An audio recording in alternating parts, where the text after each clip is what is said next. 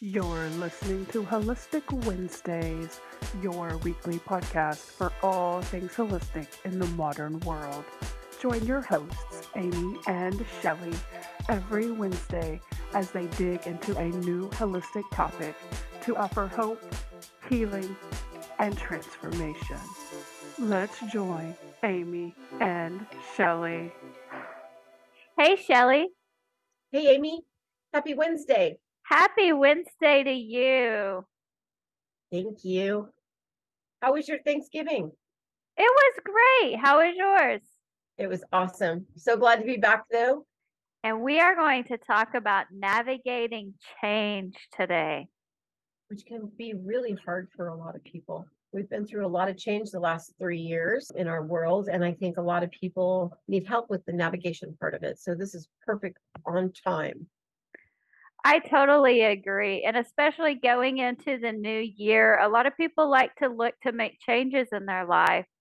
And sometimes making changes can feel difficult for them. Change and periods of transition in life can be very stressful. Funny because it's been said that change is the only constant in the universe. We experience transformation, both large and small, every single day. At certain critical points in life, the size and scope of change can sometimes cause us to react with fear, anger, increased anxiety, and other ways that may be unpleasant for us. But it's important to remember that this is a natural reaction. People typically seek help when they're in the middle of the change, or when they're thinking that there's a change coming. I don't think they realize that. They're just like in it, and they're trying to figure out, like, is it me? And they question their own sanity, but they also know that there's change that needs to happen. So I think a lot of people just need to stick with that awareness path. And then they realize, oh yeah, this is just the change that needs to happen. It's just uncomfortable for a while. And what's really interesting is that we all know that the world is constantly changing around us, but our human mind, we crave consistency and Yeah, stability and routine and just pattern. And we tell ourselves the same story, and this is how we're comfortable. And when one of those areas is out of balance, we don't like that feeling. I think our mind tries to protect us. And by doing, like you said, crave that pattern, that, that same thing over and over again. And that is literally our subconscious just trying to protect us and keep us in that place. It's comfortable. Yeah, our subconscious mind likes to keep us comfortable. And even when it may be a change that we want, like maybe we got the dream job we wanted and we're having to move to a new city, or maybe we're finally having the child we've been wanting to have. All that may be exactly what we want, but sometimes we start to feel that pressure and start to feel overwhelmed of the unknowns in the change. But if we plan for that and we realize that these are just natural reactions, we can even start to embrace that feeling. When we accept the inevitability of change, we might even experience inner peace instead of turmoil. And we can really create a better future in the process.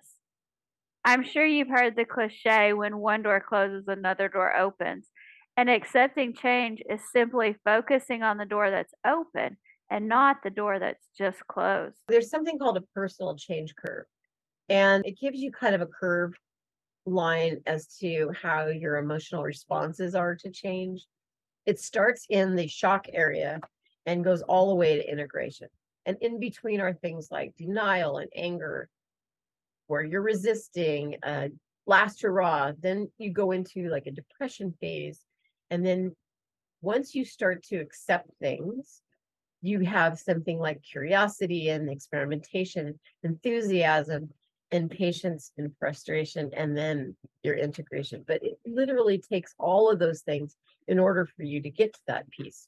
So I think a lot of times people get stuck in some of those, like maybe denial. They don't want to know that it's happening. And so they try to deny it as much as they can. But honestly, if there's a change coming, denial is not going to get you any place. It's just going to kind of keep your eyes closed until you get there. The feeling that you're being nudged into unknown territory makes everyone uncomfortable, but you just have to kind of experience it in your body and feel where it's at in your body and where that uncomfortableness is coming from. And did you want to change back to the previous way that you were living, or do you want to stay the same? One thing that's really interesting about the emotional response curve to me when I look at it is it's a curve, it's not a straight line. So there's lows in the middle. Yes. So depression is a low, but you immediately go back up, but you're going to hit that frustration again right before integration.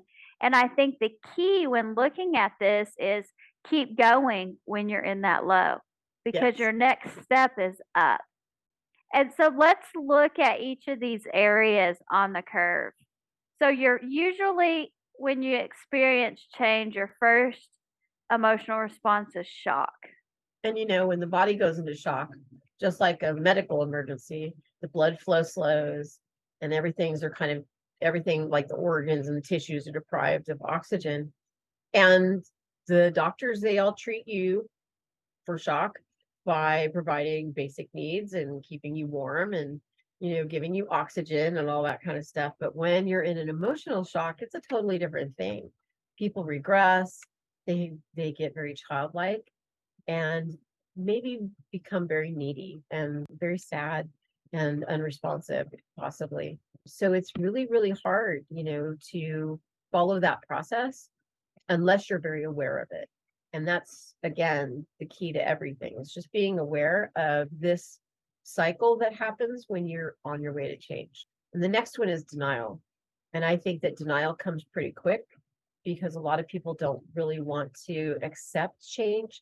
Sometimes change is really hard. And while it's inevitable, not all of us want to change. We want to stay stuck in the same place. It's very comfortable. Our subconscious is just so excited about keeping us in that warm, fuzzy, comfortable place. And change sometimes is a little uncomfortable.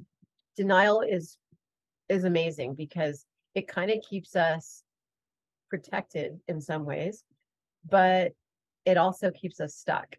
So you have to kind of open your awareness up when you're in that denial portion and kind of focus on what the problem is and then figure out, are you trying to get to that change by going through your denial in a survival mode, or are you trying to go through it in a nice, safe, acceptable way? So you have to kind of see what's happening while you're denying it. Denial is sometimes our subconscious way of keeping us safe and keeping us from experiencing anxiety or fear. It's protecting us from some of these other emotions. But sometimes to get out of denial, we just need to look at the problem from a different perspective, and then it will begin to open up to us. And after denial, that leads us into anger. And sometimes we start to question why this change is happening, why it's being done to me, why it's being done with me. And you just start to develop anger during the change process, especially if you're starting to feel out of control. Sometimes change happens because of outside forces. And a lot of times, this can lead you to feeling like you're not in control of the change. And that can lead to anger. And anger is such a primal emotion. It actually masks other emotions like fear, sadness, shame, and pain. It also releases norepinephrine, which can numb pain, both physical and emotional. If there's a lot of anger, you can self-soothe by invalidating others and making them feel crummy rather than validating yourself. Watch for signs of that during anger, because you might not just see the anger, you might see that fear, that sadness, and watch how it makes you feel inside. Are you getting surges of energy sometimes? Because anger will actually release enough epinephrine, which will give you those surges of energy. So you have to watch what happens when you're going through the anger phase. What's it doing to you physically? How's it make you feeling? And sometimes you may need to peel back the layer of anger. And sometimes you might have to sit with that anger for a while and just see what the underlying emotion is that's being protected by the anger. And I always say, try to get yourself in front of somebody that you trust, so that you have that sense of safety, so that you can maybe have some conversation around it and then reframe how you're feeling, and try to diffuse it by maybe, talking with somebody and having them listen to you and hold space for you until that anger kind of runs its course, and you're feeling a little different at the end of that conversation to redirect. And just try to stay in the I statement. I feel, this I is a huge thing. Just bringing it home and keeping it to yourself. That resistance stops or starts wearing down. Our next thing is resistance. And that's really is a kind of a stuck place sometimes. Because, when you view resistance as a healthy part of the change process, then you can get through it a little easier. As we start to come to the low point of the curve, we may be in resistance. And in this stages, a lot of times we'll see grief. And this is called bargaining. We'll start to negotiate. Are we going to accept it? Are we not going to accept it? Are we going to negotiate the terms of this change? So sometimes resistance to move forward will cause us friction. And the heat that transforms us into the best version of ourselves is in this very moment. Resistance holds us up when we need something to lean on. And resistance, like sandpaper, can smooth away our rough edges. When we resist, we question everything. We question authority, we question our own perceptions, and we question our place in this world. And through our dance with resistance, we achieve clarity and intention and purpose. And then we come to the last hurrah. People often experience a grief when they release the old habits, especially if the habit is some sort of coping mechanism. And if this habit is a coping mechanism, and you're about to release that old habit, you might engage in what's called the last hurrah, which is like you might eat an entire chocolate cake or smoke a whole carton of cigarettes. Wow. Feelings of shame around this last hurrah can send someone spiraling, honestly, backwards into that resistance, the anger, the denial, and the shock. But if you're very conscious around it, then it gives you that opportunity to stop that spiral. You might want to consider adding some type of ceremony or some type of ritual to the hurrah, like maybe treat it as a memorial service, that you're giving that up in order to make room for a better, more desired change. So having gratitude and expressing that gratitude over and over again actually helps support that too. Imagine yourself releasing that habit and freeing the energy, and then giving it to someone to help you support it. And that last hurrah, that shame and that guilt, and that usually leads to the lowest point of the curve, which is depression. There also may be some biochemical changes occurring in the body.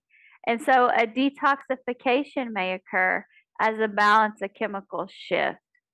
For example, if a diet's altered, there can be a die off of bacteria in the GI tract and growth of different bacteria.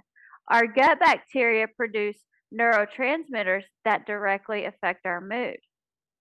And like Shelley was saying, conscious awareness is everything.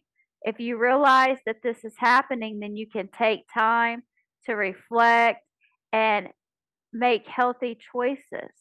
And you can honor yourself in this time through self-care. You can do things for yourself like get massages.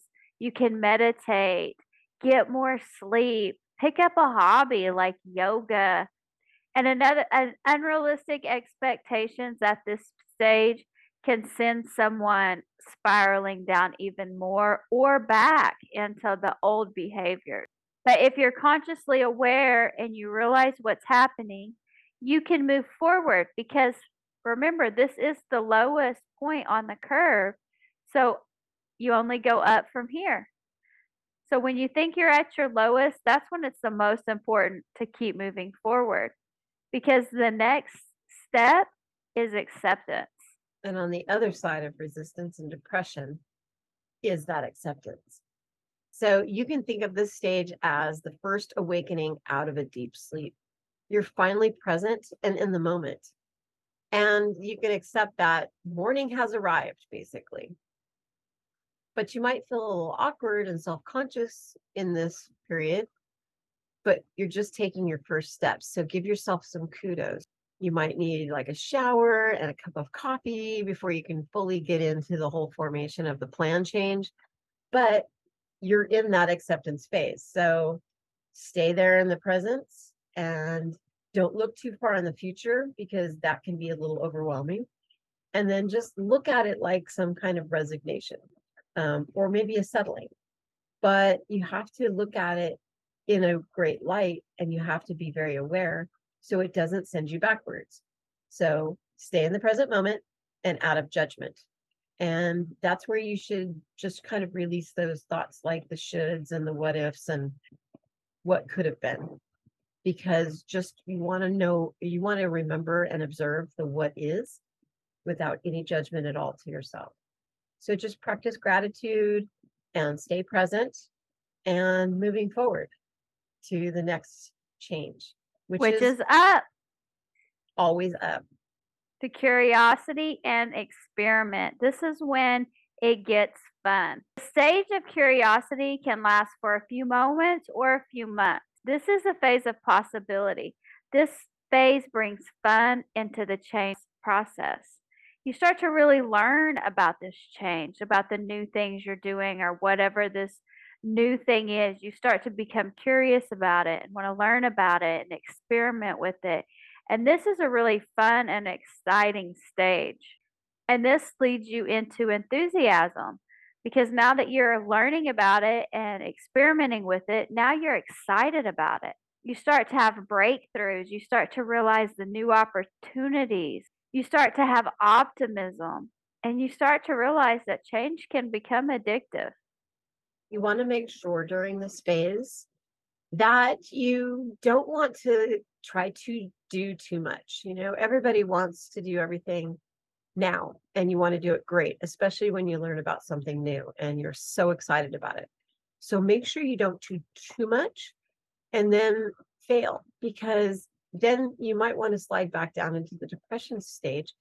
And if you're aware that this could happen, then you just want to take everything and do everything in moderation, which then can lead you into impatience and frustration. And if change is not moving fast enough, we need reminders that life moves forward like the tide with ebb and flow. If we are eager to change, sometimes we forget that when we add new things to our life, we often need to take the time to prune away the old stuff too. So when we change a behavior, we might unknowingly make an unrelated old behavior obsolete. And we kind of want to not do that because what it does is it frustrates us.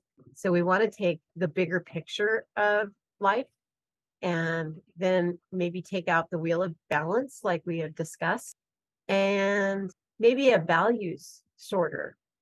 And what can be weeded out? What can be simplified? What's your thoughts and your stories and your behaviors? Which ones of those are not serving you any longer? And once you figure that out, you can really start to integrate the change into your being, to your new life. So integration is the next step. And you may not even be able to remember or imagine how your life was before the change. You fully committed to the change. You've integrated it into your life. It now becomes a part of your identity, yourself. It's who you are. And you barely even remember what your life was like before. So you've reached the top of the curve. You made it through all 11 steps. And I think really the key point is to be aware of each stage.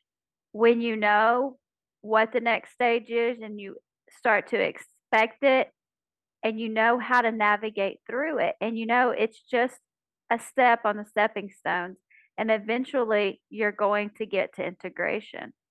Now, there's a few myths to behavior change, and we know that change makes us more adaptive and sparks continual improvement and growth in our lives. However, we tend to be a little biased in what motivates us and our fellow human beings.